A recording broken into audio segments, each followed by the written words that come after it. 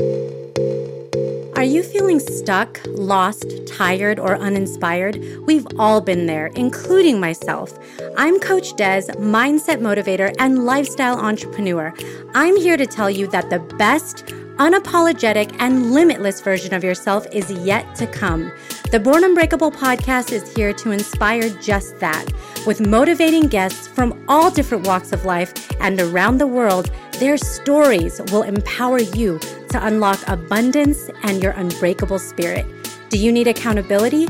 Reach out to me for a free consultation of how I can support you in reaching your maximum potential.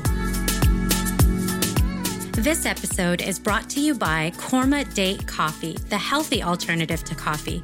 This delicious date coffee has the health benefits of giving you natural energy, antioxidants, vitamins, minerals, and fiber. Best of all, Korma is caffeine-free, no jitters, no anxiety, and no afternoon crash. Go to kormacafe.com, that's KORMACAFE.com, and enter discount code BORNUNBREAKABLE at checkout to get 10% off your order. Welcome, everyone, to the Born Unbreakable podcast. We're back again.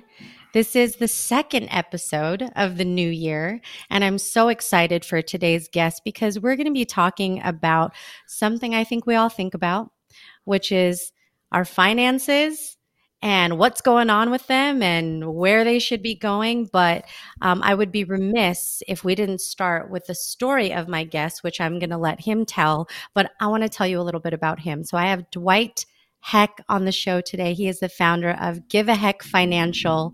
But before he got into the space where he spent probably 19 years or so at this point, helping people to thrive in the financial space, it wasn't always this way.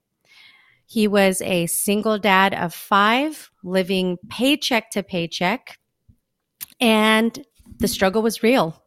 Finances were difficult. Budgeting was difficult.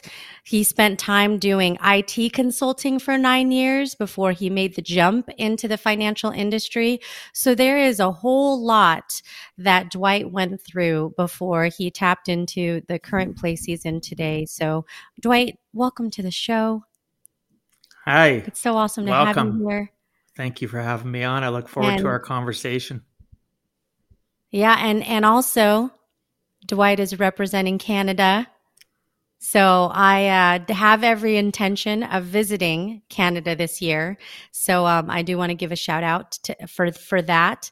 So we've got an international conversation going on here. But Dwight, why don't you take us back? Because I know that there's a story there in your past. I know there was even medical conditions, that you had to go through that was a part of your turning point. But take us back to young Dwight and what life was like for you, growing up before you started venturing into becoming an entrepreneur. Sure. Growing up was, I had great parents. My dad, business owner, entrepreneur, very, very successful. Mom, stay-at-home mom most of the time, helped out dad run the business. I was a typical kid in Canada. We had our different sports that we participated in. Unfortunately, it wasn't as typical as I would have liked. I suffered with debilitating asthma, actually. And back in the days when I was a little tyke, they didn't have things like they have today, rescue inhalers and medications that could help people continue on with sports. Because as a side note, today you'll have people that are in basketball, football, hockey that have asthma, but there's medications that can help control that so they could still perform. So I, at a young age, had to end up quitting sports because my asthma got really bad. Due to the fact of my asthma, I got picked on and bullied a lot. So I had a very low self-esteem growing up. I didn't think I could, when we were told things by teachers and other students, eventually we start believing it, right? That you're not worthy, you're not going to accomplish nothing. Oh, you're always sick and, you could cough right now and die. I heard this most silly things growing up. But one thing it did do for me, it taught me that I needed to be kind. My mom would always talk to me about it. Very religious, grew up in a Catholic family. And my mom would always say, you know what? you don't know what's going on in their home. And I didn't realize till I was an adult what she was meaning, but she says, you don't know what's going on in their house. Maybe they're being bullied by their parents. Maybe they have a sibling that's bullying them. Maybe they're going through their own challenges and you're just an easy target. So, sometimes I wanted to just scream at them and, retaliate. But most times I just sit back and take it, which isn't always a good thing.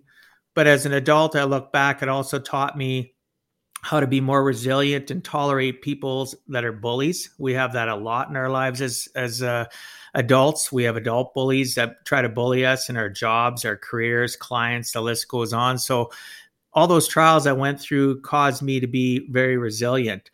By the time I hit junior high, I was diagnosed with a degenerative spine disease called scoliosis, which I still suffer from. I'm going to have it the rest of my life, which has caused me health issues upon health issues. I won't get into all the details of what I went through over a 3-year period. But so I went from having asthma, which I still have, controlled obviously, and to having a degenerative spine disease. Well, just again, now all of a sudden I'm getting picked on because I'm wearing a back brace for over 3 years into high school.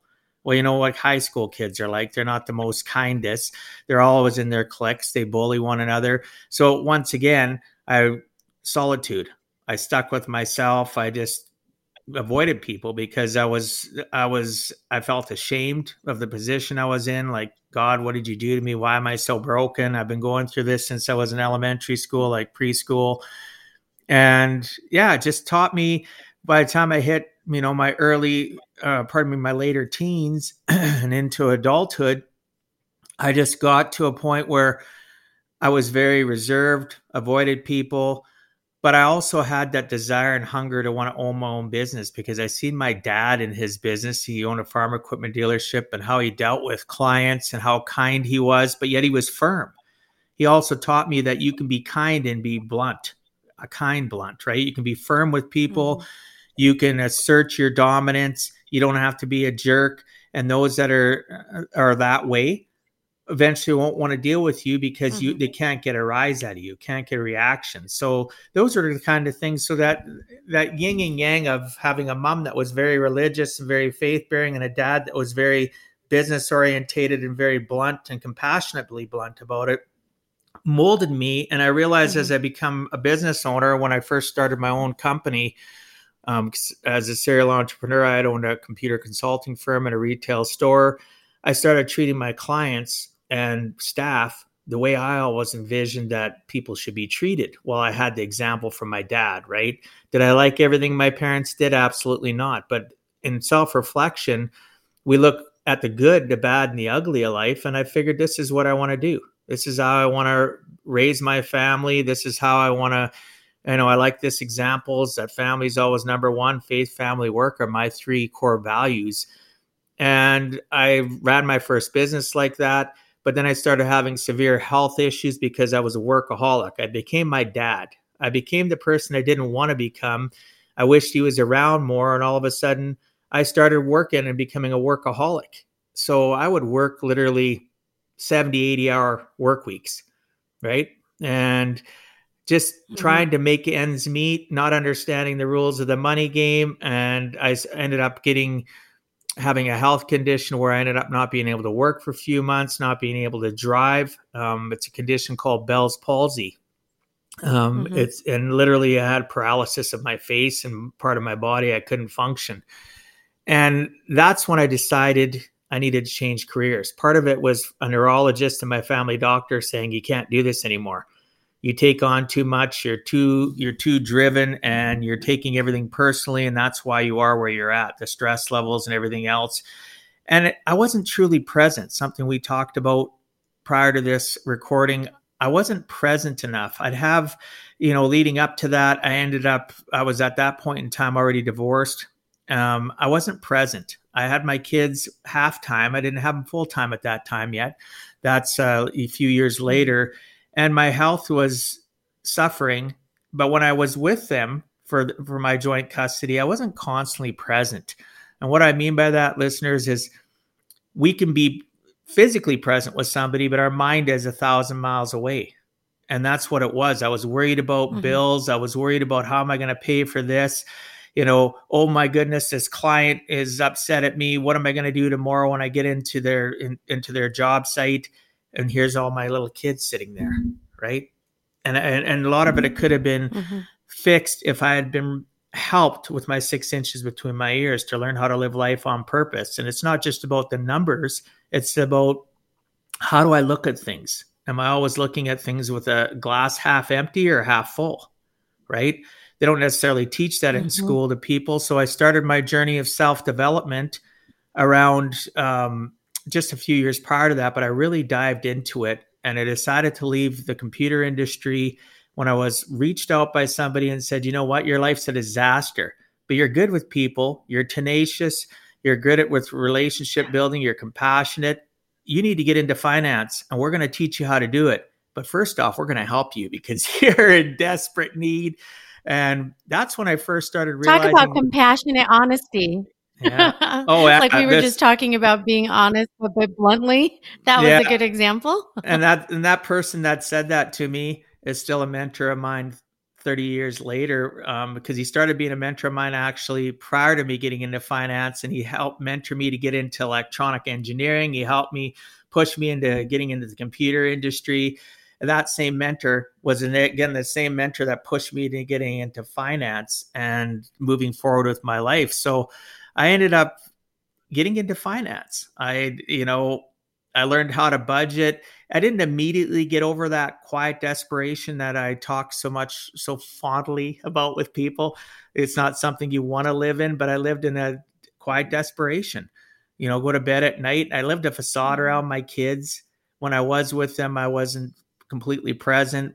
And so fast forward, got into finance, learned how to, I fired my trainer after about 6 weeks because they were, no offense, they were useless. They were transactional driven, meaning, listeners, they wanted to sell something. They weren't really caring about what the person was going through. Whereas I had suffered. I was still suffering. And I didn't want to put people through the fact of non-compassionate, journey. So I started learning how to help people goal set and work on their 6 inches, figuring out their life problems, so that I could get to the journey of their finances. Because you can help somebody learn how to understand the rules of the money game, but if they can't understand their 6 inches between their ears, as soon as you walk away, they fall back on their face. 3 months, 9 months, whatever the case may be, they're in the same financial strife. They got no idea what tomorrow is going to hold. They haven't had any plans for, let's say, if they have kids, for how are they going to help their kids out in the future. They haven't thought anything about their living legacy because nobody's helped adjust their thought process. So I work a lot on that. And it took me years to get to that point because I was a work in progress. I still am now today, not necessarily on the finance side, but I was a work in progress back then to understand what makes people tick. Why do they keep on getting into the circumstances and situations where I am currently living in my quiet desperation? So I started reaching out to people and asking questions. Sometimes the best knowledge we can get is asking tons of questions and then shutting up and listening. And figuring out what makes people tick and then applying it against my own life. That's the most surreal thing, is just sitting back and going, oh, wow, what they're telling me, I've been living that. And then having realizations throughout that process that I was broken. And people don't like that term, but you know what? That's too bad. I was broken. And I started attracting other broken people. The only difference is as I was going through my journey of finance and learning how to help people with the relationship building, as opposed to just being a transaction, it was helping me build strength and helping me understand the resolve. So the difference between my clients back when I started and even today, I'm at point Z of the journey. They are point A. I'm just farther ahead in the journey. So I've gone through all the trials and tribulations along the alphabet, and I need to help them get to where I'm at. And I can do it because they can understand. I can share stories with them. I can be real. And as my clientele base is built, now I have more stories. So I can always have something, majority of the time, to relate to somebody to help them understand that they're not, there's always hope. That's the thing that's lacking in our world is hope. People have lost the ability to have faith that there's somebody that's going to support them. So what I do is very time consuming, but also very fulfilling. I can spend 15 hours with somebody before we actually talk about anything to do with physical numbers and how we're going to goal set for their retirement, for their kids' education, for paying for a vacation that's not on a credit card that they take a year to 2 years to pay off. Now it's all about, what are your goals? What do you want to accomplish? Oh, that's unfortunate. You know, in my experience, this is what I've gone through, or this is what one of my clients went through. And this is what I found by going through these baby steps. We got them to a point where they felt more confident. I don't know how long it's going to take to help you, Mr. and Mrs. Smith, but you know what? I'm here for the journey. If you're willing to be committed, I'm willing to be committed with you. And we'll spend 15, sometimes more hours than that, just to get people to a point where they feel confident about their lives. I don't want them to. At my first goal, just as an addition, after the first meeting, I want people to feel, even though their problems aren't fixed, I want them to feel better so they can have finally maybe a good night's sleep, knowing that somebody gives a crap about their outcome of their life. That isn't just about, press hard 3 copies. Here's your copy. Here's mine. I'll see you never. I don't want that. And that's what I had experienced in my life. Otherwise, I probably wouldn't have felt in my 30s like I was in quiet desperation, drowning. Right? Yeah. Oh my gosh, Dwight, this is incredible, your story. And I really love what you said about just being at different points in the journey. And, one of the things that I had learned, I went to a business seminar, and the person that was leading the seminar said, our life is always looks like that. We're at a certain point where we have the opportunity for the people that are behind us to mentor them. And then the people that are in front of us, we have an opportunity to learn from them. And that really, in its most simple format, is what we're all here doing in community. And I think the sooner we figure out that we are in community, the faster that we can get to this place of compassion over competition and really helping each other in an authentic way. Yeah, absolutely. So I want to come back to, your own, because before you got to the place where you were helping others do what you do, you had to face your own story. Back when you were given the feedback, like, hey, this is a hot mess. We're going to figure this out. And then we're going to get you going. What was that self-reflection for you? What was it that was that wake-up call that said, yes, this is what this looks like. And now this is the action I'm going to take for my situation, for my children. And I'm going to change the decision of having meandering thoughts and being distant to being present right now. Like, what were those things in front of you? There was quite a few emotional changes along the journey. I think the biggest thing is when I was struck down with Bell's palsy and I couldn't drive for quite a few months. I couldn't work in my consulting business. I had to rely on other people to bring me my kids for my joint custody. I had to have other people drive me to get groceries. I was completely helpless. I wasn't bringing in the amount of income. It got so bad I was robbing Peter to pay Paul. I'd pay one utility bill until the other one would force me disconnection, and then I'd start paying them, and I'd go back and forth. And I was a 6-figure income earner, and I didn't know where my money was at. Yes, I had lots of expenditures with 5 kids. It's life, but the problem is I wasn't living a controlled life. So when I had a friend of mine and his wife, all of a sudden one day I had my kids, ding dong, I opened the door. And I've never told anybody on a podcast this. I opened the door and they had bags and like boxes full of food for me.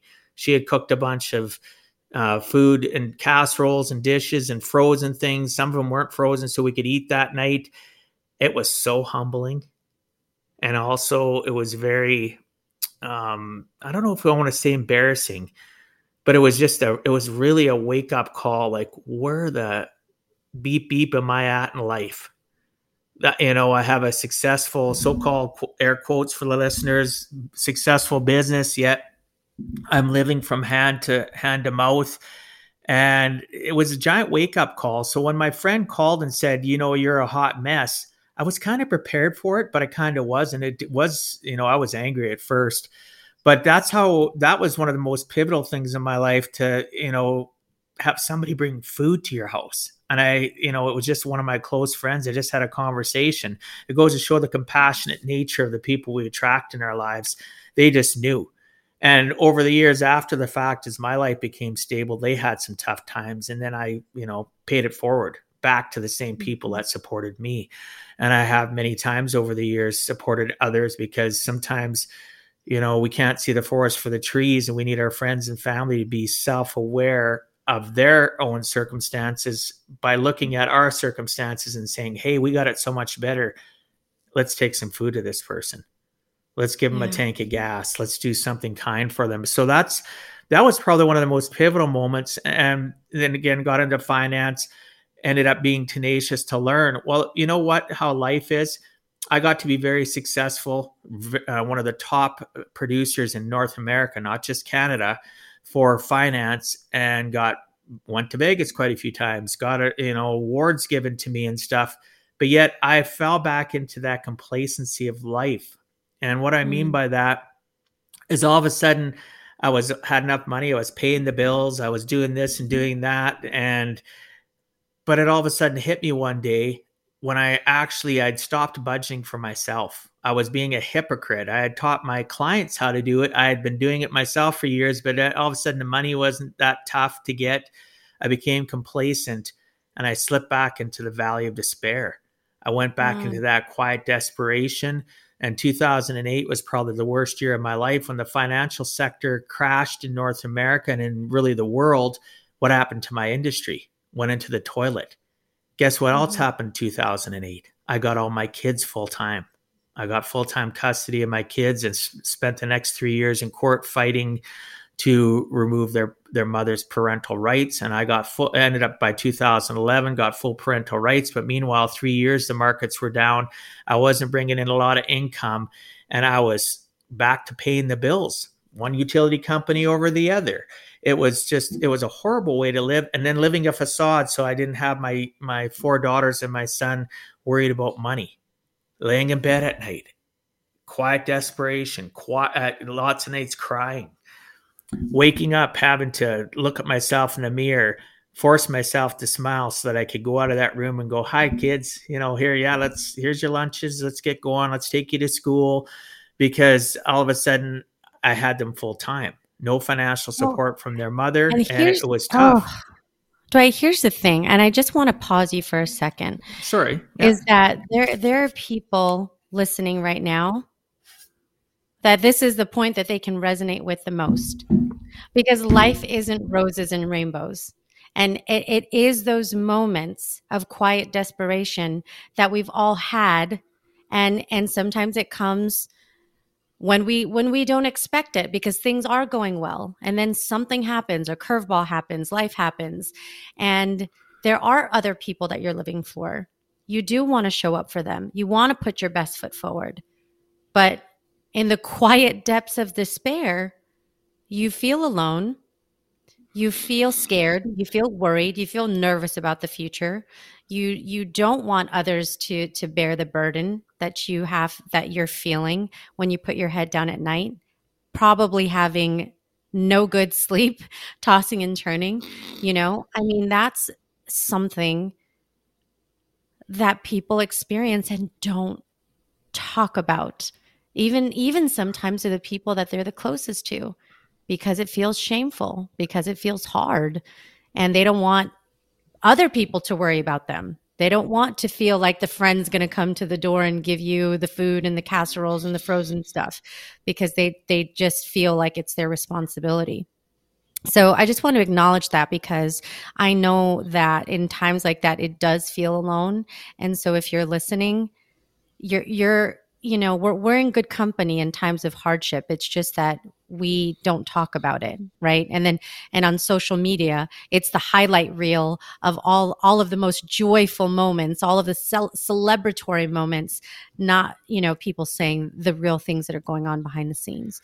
So I just want to acknowledge that, because, people are listening going, holy crap, that is me, or that was me at some point, So thank you for sharing that, and keep going, so then Yeah. what'd you do Well, from there?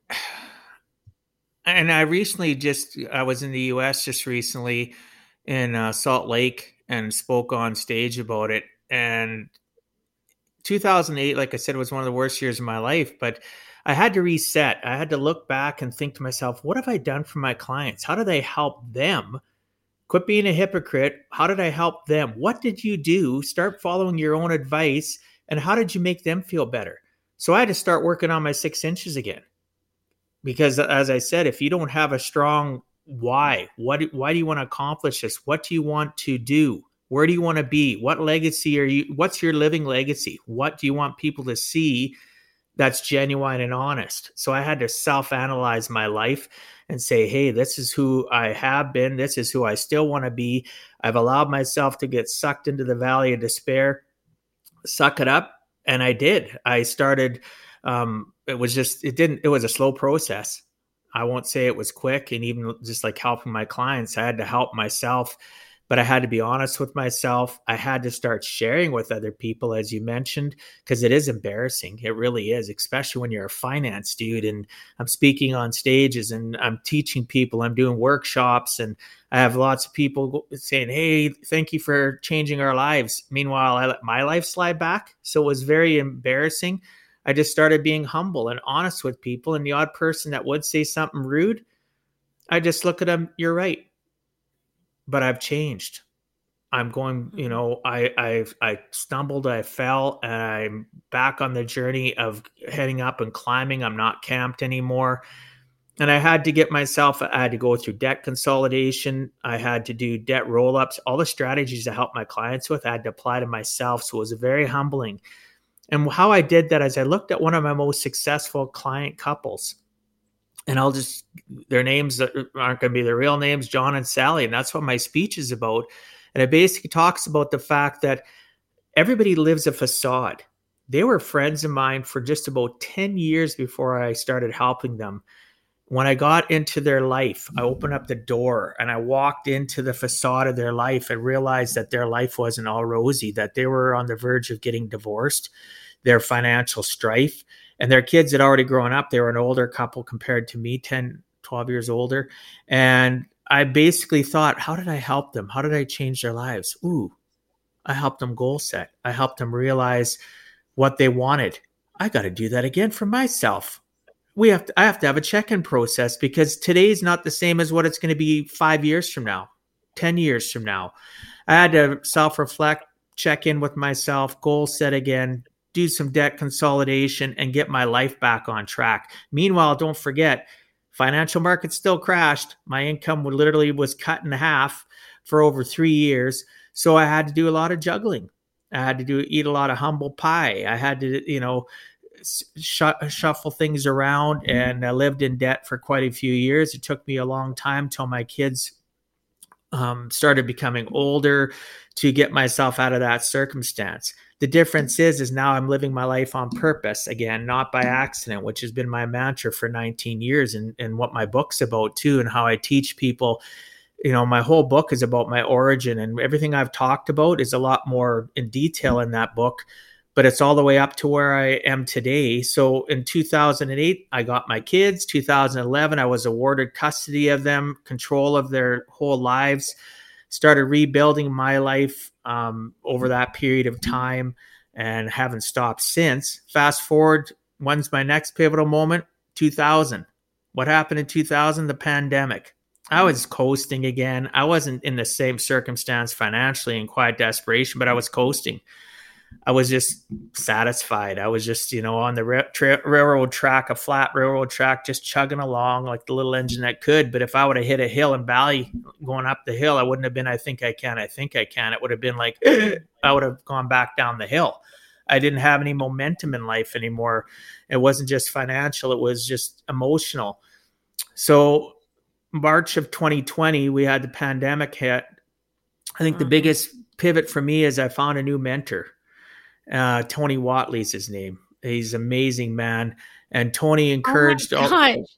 Tony Tony. Watley and I are on a board for an organization called hashtag I Can Help that my friend Kim Carr runs. Yeah, So Tony that and is I are insane. Tony. I was just with Tony about 3 weeks ago in Tucson. He's a good friend of mine now. We've At one become of his really good friends. retreats?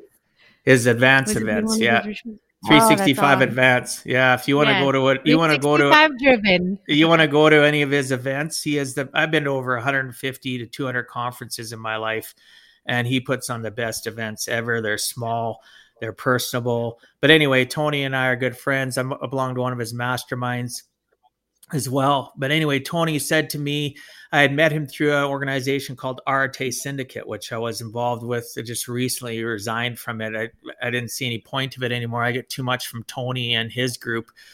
Tony's amazing. But he challenged us. He says, March 1st of 2020. So this is just before the lockdown. He says, I want you guys to do videos. I said, videos? He said, yeah. And he says, meanwhile, 2 weeks prior to that, he started an organization called the 365 Driven Society. So 365 Driven existed. His Side Hustle Millionaire book had come out. And he said to me, he says, yeah, here's a group. You guys can be one of the founding members. Here's what it costs to get in.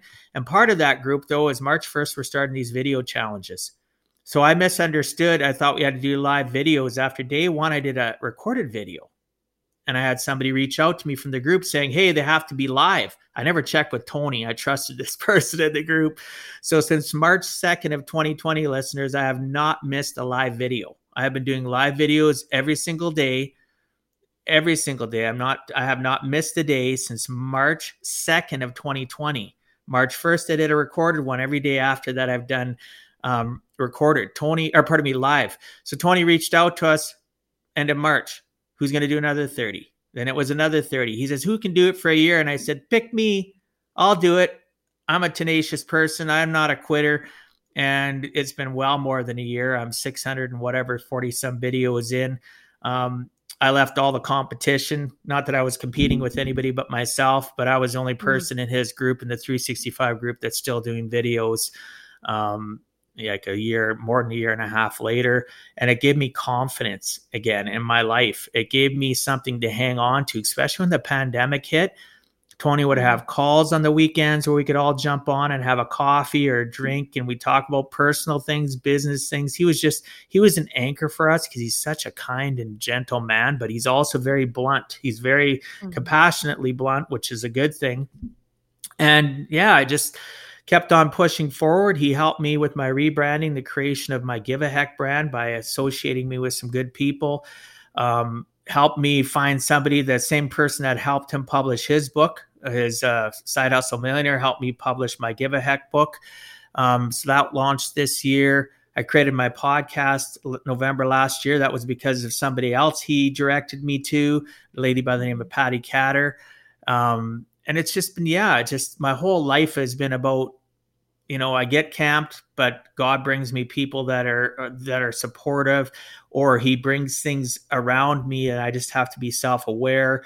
The great podcasts, the books I listen to, just, taking all that clutter, correcting my associations, not hanging around depressed people that are always boo-hoo, woo-hoo, people that are always trying to level up. They're vulnerable with me. They're struggling, but this is what they found has helped them. This is what they're doing now. And so that's where I am today. The pandemic for some was a curse. For me, it was in some ways a blessing. It helped me focus. I was locked up in my house. None of my kids were living with me at the time. Now I have 2 of them moved back, but I was on my own, just my dog and I. And every day I'd wake up and my drive was, okay, I gotta keep on chugging along. I'm a little engine that could. I'm not going to be that little engine that hits the railroad track where it's going up a hill and I can't make it. I refuse to die with the music inside of me. It's remarkable. Oh, it's remarkable. And I just love that you talk about the importance of surrounding yourself with people who are influencing you in a positive way, because that is a choice that we make. We are influenced by the people we spend the most time with, and we have always the opportunity to learn. And you're very intentional about doing that, saying that it was time for you to get a new mentor, putting people in your community that even when you're down can pull you back up. And I do want to acknowledge your book for a minute, just to call that out. You've said it, but I want for the listeners to hear. It's called Give a Heck, How to Live a Life on Purpose and Not by Accident.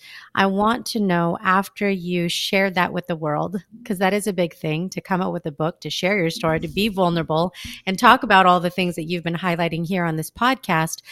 What was the reception like? What kind of feedback did you get, and what has it been now since you've come out with the book? Are you feeling inspired? I might cry. I'm inspired, but I might cry telling you some of the things that have happened since the book come out. The book was launched on the day of the anniversary of my granddaughter passing away. Sorry. So March 5th. Of this year, my book launched.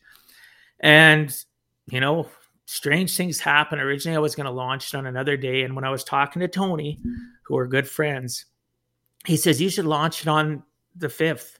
I know it's going to be tough, but what better day than to remember your granddaughter? Because, the foreword of the book is done by Tony. If you see on my book, it says Tony Whatley did the foreword of my book.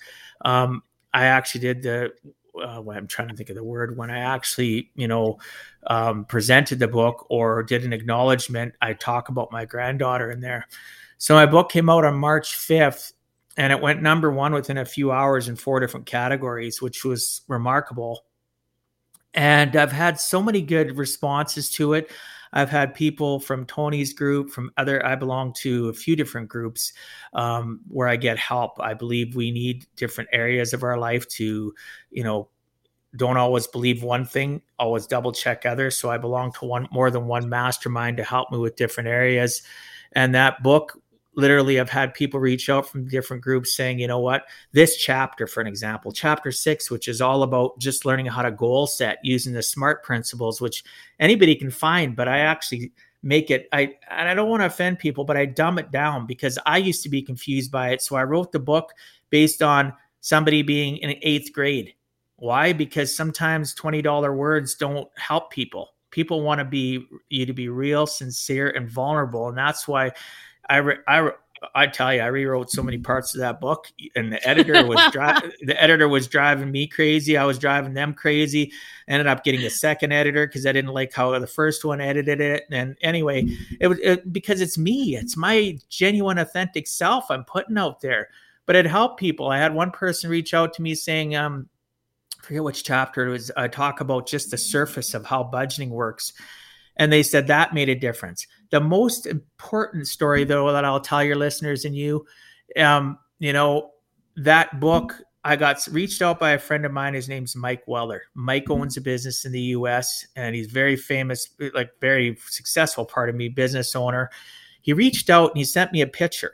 And it's around August, September. And he says, Dwight, you don't know me that well. We know one another, but I'd like to get to know you better. But here's a picture that you need to see. And it's a picture of a home theater room with a giant ass screen. And guess who's on the screen? Because my podcast is on YouTube. I have a YouTube channel. People can watch my podcast. And there's me interviewing somebody, and his daughter, his high school grade daughter, is sitting there watching it. And I remembered a post from Mike back in March saying, congratulations on the book. I ordered 2 copies. And I knew who he was, but I didn't really know him. Well, fast forward, he sends me this picture, just so you know. So I started messaging him and I said, what's going on? He says, I come home and my daughter didn't know I was standing behind her. I took this picture.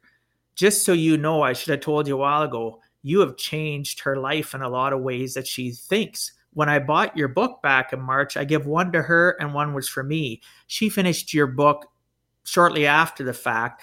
It's highlighted, it's dog-eared, it's marked up, and she just absolutely loves you. And I said, wow. And how old is she? I think she was 17 at the time, 16, 17. And I said to her, I said, well, so what has she said? He says, we don't really talk about it. She just enjoys watching she told me she watches your podcast. She prefers to watch over listen. She loved your book. few weeks later, he sends me another message.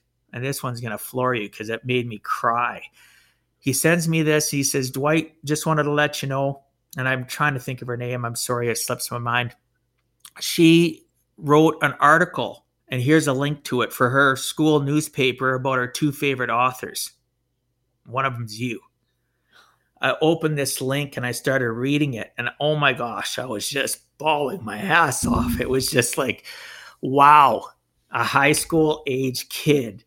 I'm in my 50s and she can relate to my journey, my story. She watches my podcast. Oh my gosh. So I reached out to this young girl and I said, hey, can I share this link? Can I talk about you?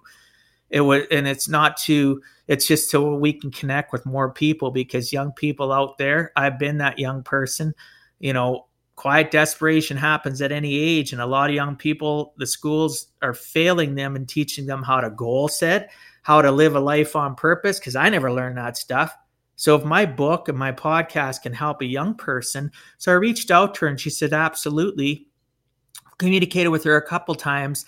And I told her, for the rest of your life, you will never, ever, ever have to pay for my services. My lifestyle coaching, my finance coaching. You want to lean on somebody, you want somebody that's going to be compassionate, but will help you, can guide you to other people that can help you. I'm here for you forever. I said, because you've touched me. Dwight, that is one of the most powerful stories that I've ever heard on my show. That's, talk about paying it forward. Here you are, finding a mentor for you, and you've now given the gift of mentorship to a young person.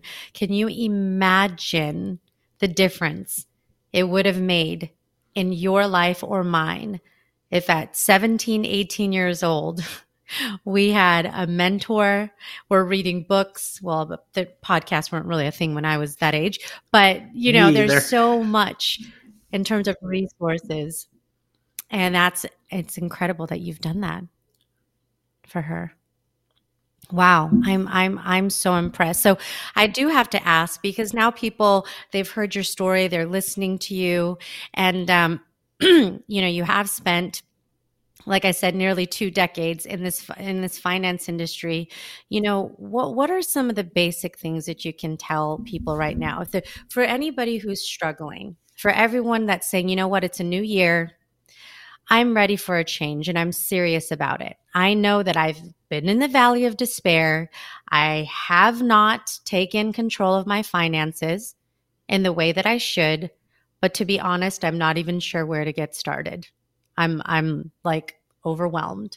What would you say to somebody that is at that place where they're ready and it's time to take some action to take control of their financial situation?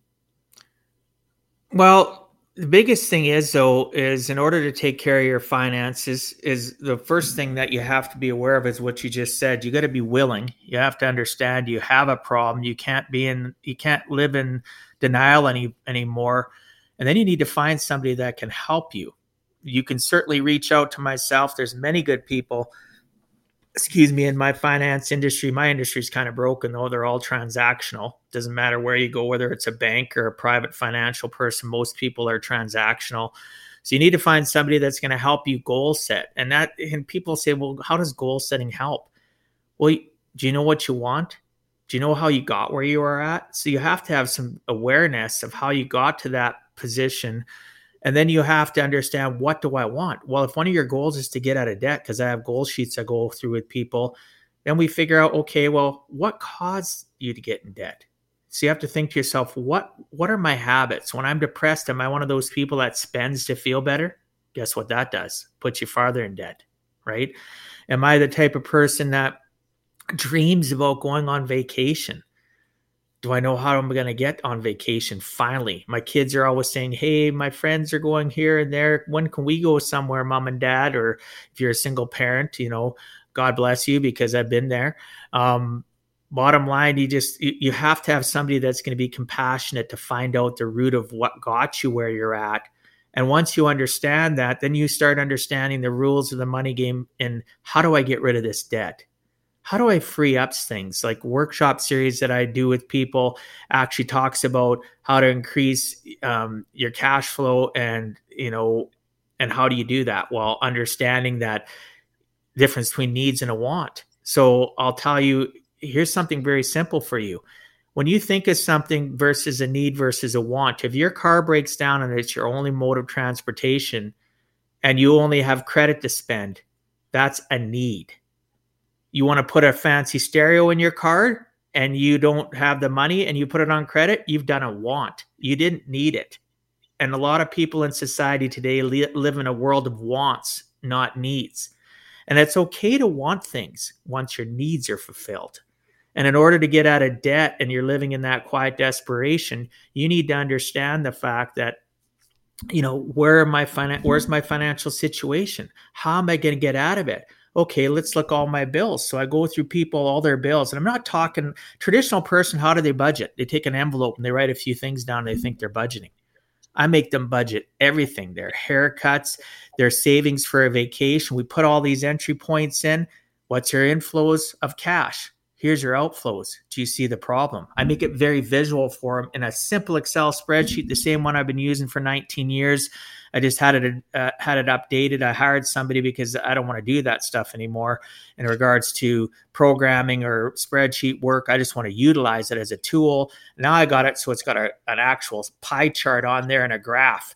And it'll actually show you if you have any sliver of savings or if you're in the negative. Because I want people to be, it's going to sound harsh, but if you're not disturbed, you're not going to change. When life is comfortable, you never get ahead. Success is always outside of your comfort zone. Always, right? You have to be outside your comfort zone. So I try to utilize the goal setting to the budgeting sheet to make people understand that you can succeed, but you have to have some structure and you have to have a mentor that's going to push you to get to that point. So, there's people out there like me, or you can even reach out to me. Check out my website. You can DM me. I will have a call with you. I will help you on the road to success. Just say where you heard about this and I'll help you for nothing. No problem. Right? I don't want people to live in quiet desperation. No. And it shouldn't be that way. And you're so spot on in terms of awareness, because if you don't know where you are, you won't get to where you want to be, but you have to be able to face that.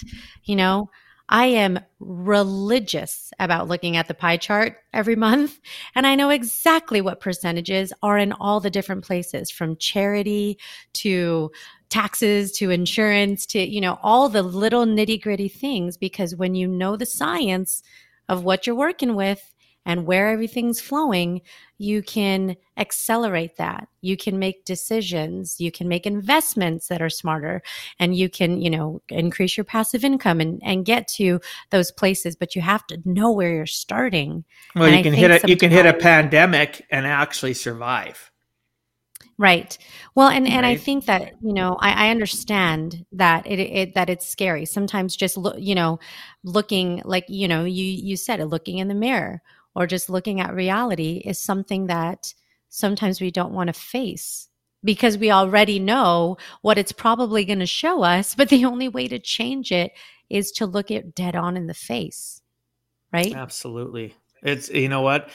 It's so humbling though, when you actually have to admit that you're messed up in your life, right? It doesn't mean that you have to stay messed up, but sometimes sugarcoating it, like our family or friends will go, "Oh, that's okay, Dwight, you'll be fine. Things will work out." You know what? Things don't just work out unless you have ABC in your life. Again, back to Tony, what he teaches, your action, belief, and consistency. You have to take action. You have to have belief that you can change your financial structure, that you eventually can, a little bit of hope, right? And have faith that there's going to be people that are going to help you be consistent with it, create a structure of habits so that you can live a life consistent. Does that mean you might not slide back once in a while? Hey, pick me. I've been there, right? I was honest with you. I've been there.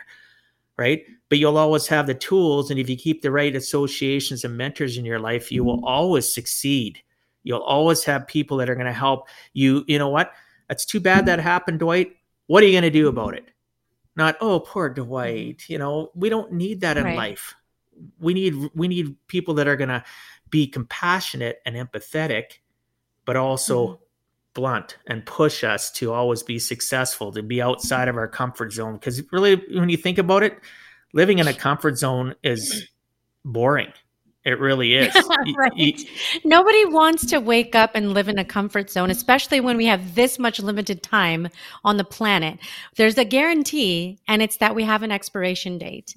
And by golly, we're not going to be here being boring, right? I mean, nobody wants that. People want to be able to talk about their life later with some excitement and some enthusiasm, And so I'm just so grateful to be able to have an honest conversation with you, to say that we get there, we get into the valley of despair, but the difference between those who get out of it is the desire to take action, do something different. But then not only that, the word you used is so important, and it's consistency. That discipline, because anybody can do something once, right? We can wake up and eat a healthy meal and then go back tomorrow and, eat ice cream for breakfast, which I've done before. Not lately, but, it's happened. But, so it's that's really okay. That's easy, okay. That's okay. I mean, is it just being honest. We're in the honesty circle here. Vanilla ice cream, or are you a specialty ice cream? I mean, the last time it was cookies and cream. So it's like vanilla ice cream with some extras in there, some cookies going on.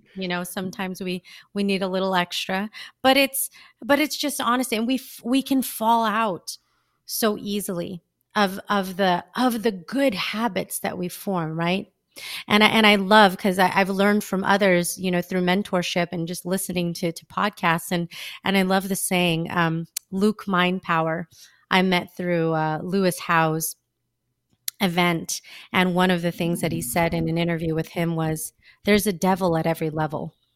There's a devil at every level. When you get to a certain point of growth, there's always something that can bring you down or get you out of your habits. And so no matter who you are, even Oprah Winfrey, or, some of the people that have mastered this world of mindset and, habits, fall out of it and do the thing that they're constantly pushing themselves not to do.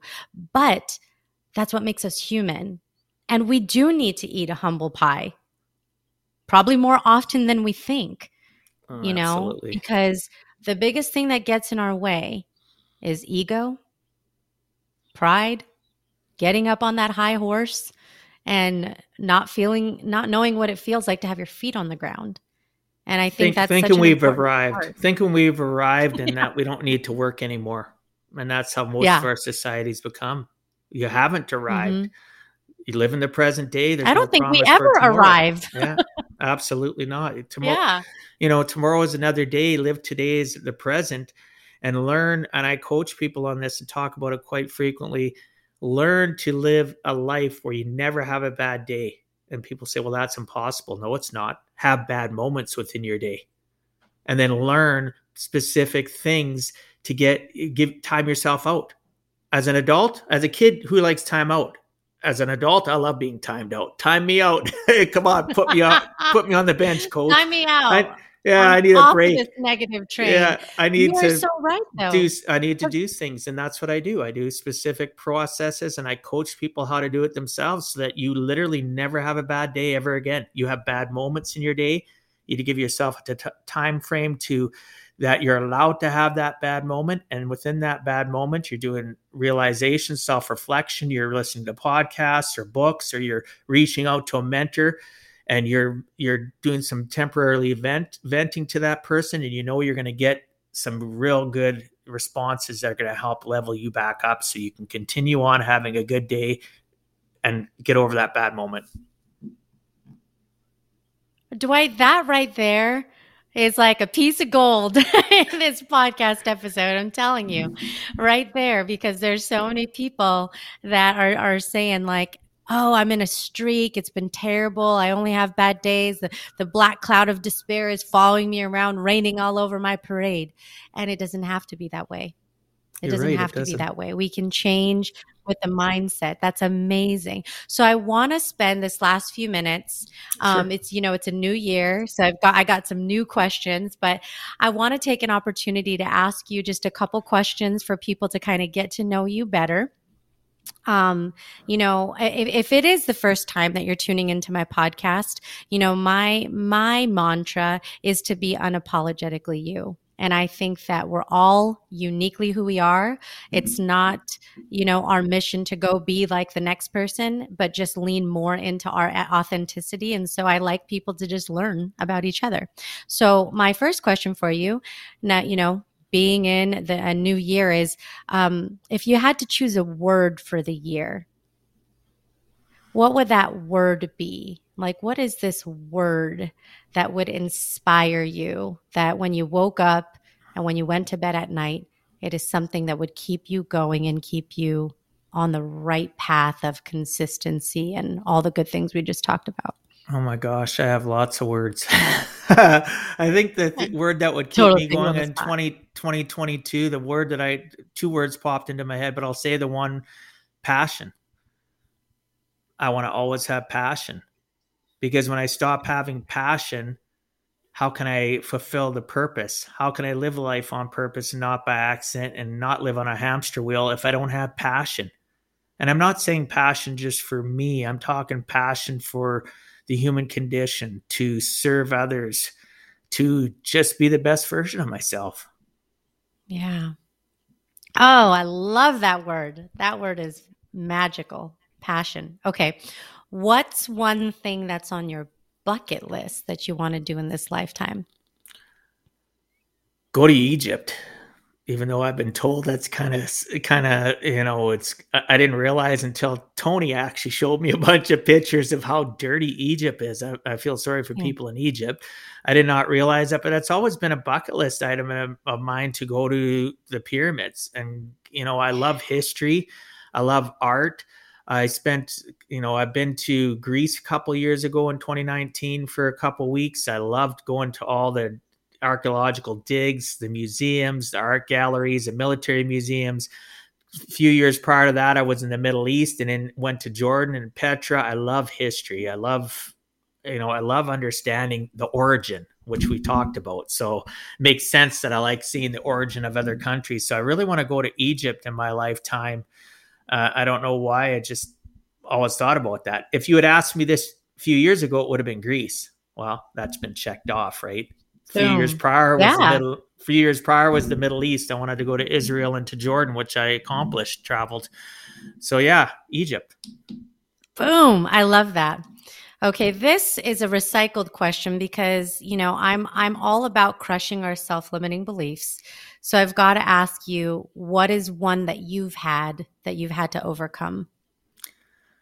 A self-limiting belief that I've had to overcome. That is a great question. I think one of the self-limiting beliefs that I had was, am I enough?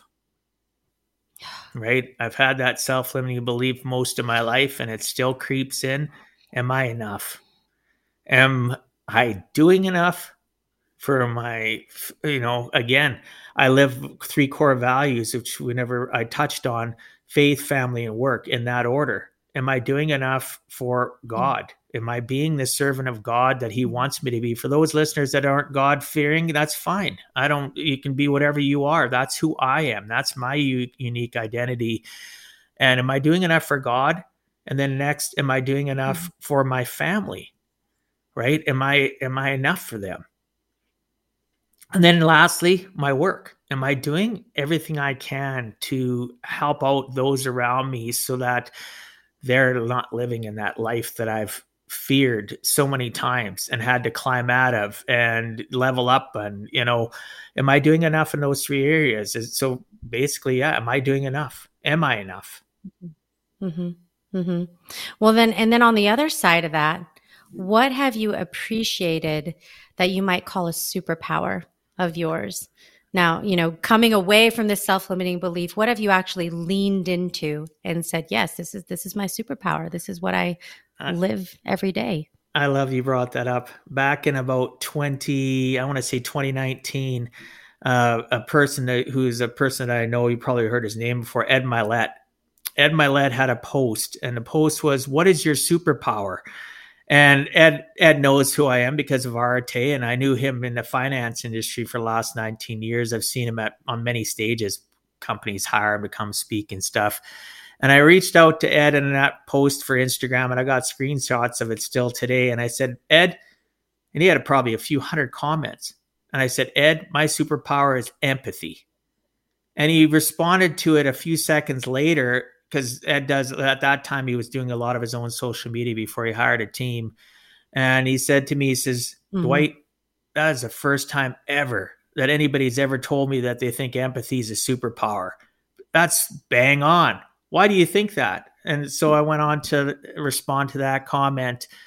But the reason I think empathy is a superpower is the fact that when my kids were growing up, especially after they moved in with me, I could feel my daughter's hurt 2 floors. Like, I could be in the basement, they'd be 2 stories up. I could never understand why I'd be around certain people and I'd come home feeling so drained, and why I could sit and help people feel better about their circumstances, even though my circumstances were sucking right then in my life. I was always able to pick up on other people's energies and help repair their state of mind, even if it was only a temporary reprieve where they felt good for a few minutes. So I understood that when I got into finance and I wanted to help people out, that I couldn't figure out why I was able to connect with people. And it was probably, I don't know, maybe 10 years ago, I started following, I can't even remember the person's name now, it just slips my mind. And I started understanding empathy, and I started researching it, and I thought, oh my gosh, I've got empathy. I'm an empath. And that's kind of an awakening. Yeah, it was a severe awakening. And then with Ed confirming that through that comment, because I do appreciate who he is, it just cemented it. That's my superpower.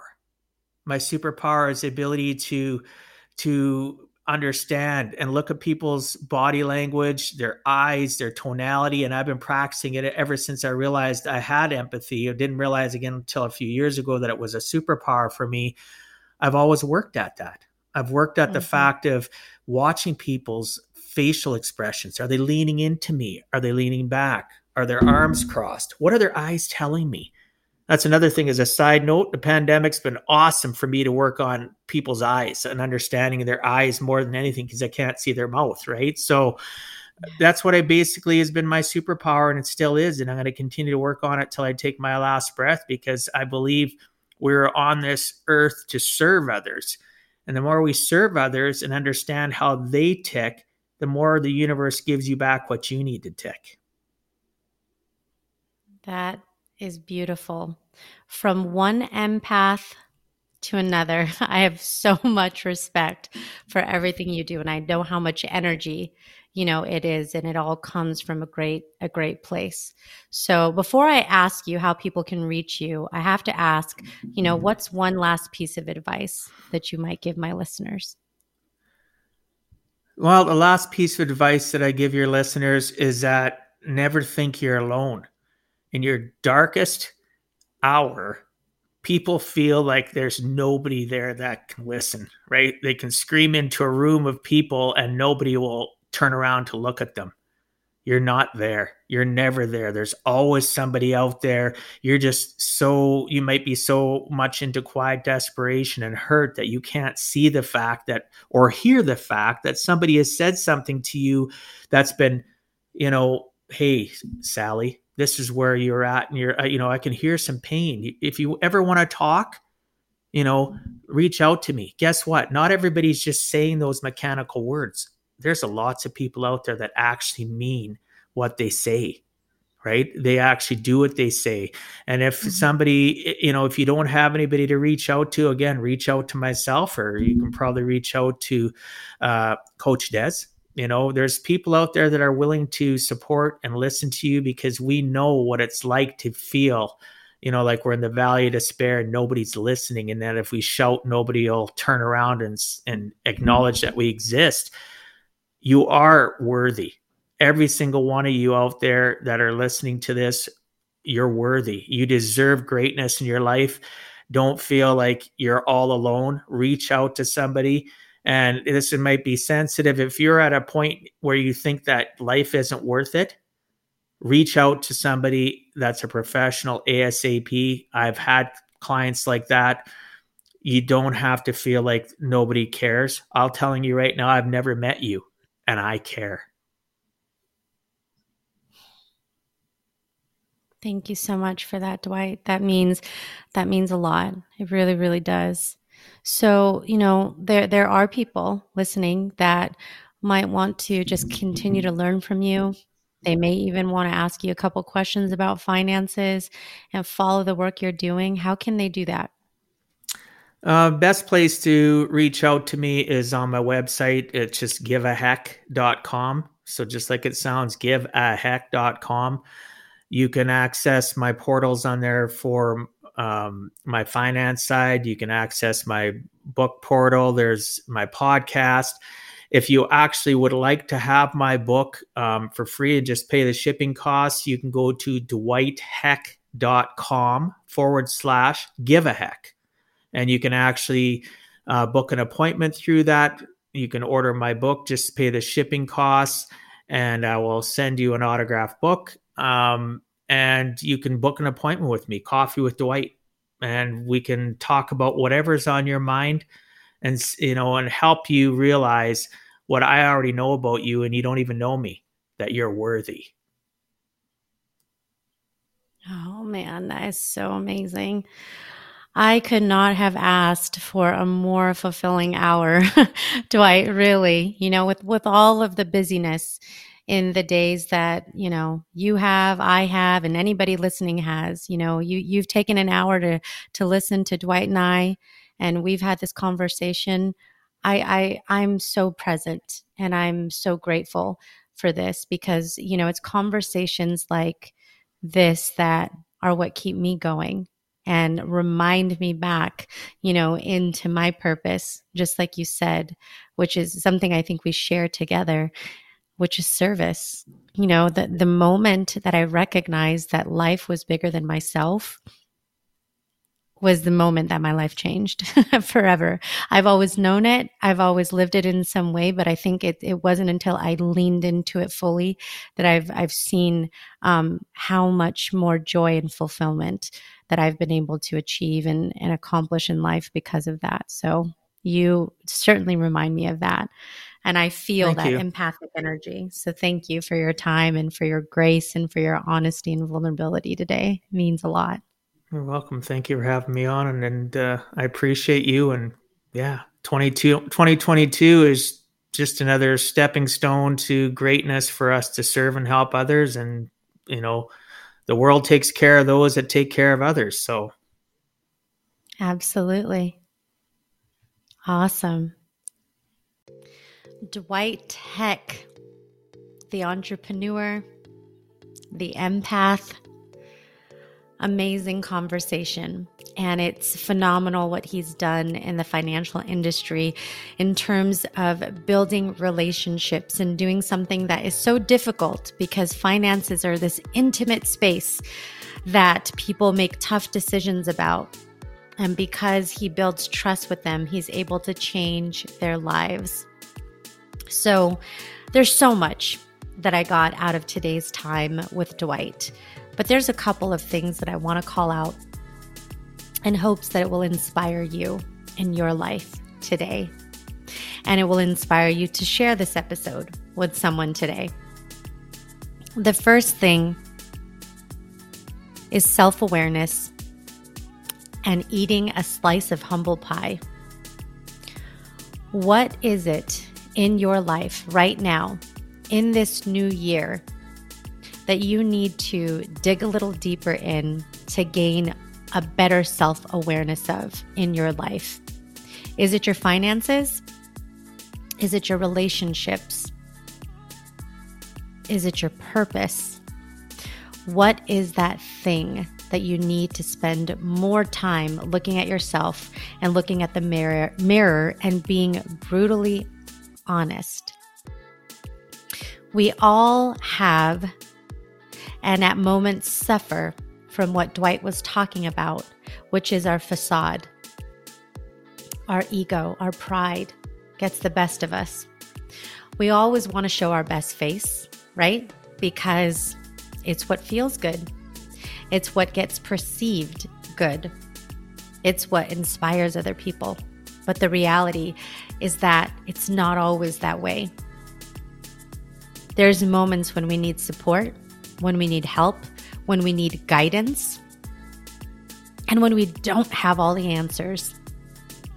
If we don't take a moment to do what he was talking about that he had to do with himself, which is doing a gut check, we're so able to do that with others, to give that energy and to give that intensity and to give that time to other people to help solve those problems and be there. What about you? Have you given yourself the time to reflect and to think about if you're doing everything you can for the areas that you need to in your life? So take this moment to have that little slice of humble pie, to do that self-reflection, to have that self-awareness. So with that awareness can come acceleration in this new year, full of opportunities, possibilities, and just your limitless potential. We have to take a purposeful pause though. So that's one of the biggest things. And that second thing is just reminding ourselves to be present. We can get stuck in the rut of our past, the things that we've done, the things that we mull over because we wish we had done them differently. We can get stuck in the future. What's that next goal? What's that next milestone? I want you to take the opportunity right now to be present. Think about what you're grateful for today, who you're grateful for today, and just sit with that. Sit with that for a minute because that's right now. That's happening right now. Don't just blow past it. There is always in the midst of the chaos, something to be grateful for. So with that, Happy New Year, everyone. We are in 2022. I appreciate you showing up, tuning into the Born Unbreakable podcast. Subscribe if you haven't already so you can be informed of when new episodes are coming. I'm excited for the guests that I'll have on the show this year and just the knowledge and the growth that we're going to experience together here in this community. I always say that you're your only limit, so take action, and I sincerely mean that. So do that today. Do that for yourself, and I promise it'll pay dividends for the people around you. Don't forget to tune in again next time for another incredible and inspiring and fun episode of the Born Unbreakable podcast.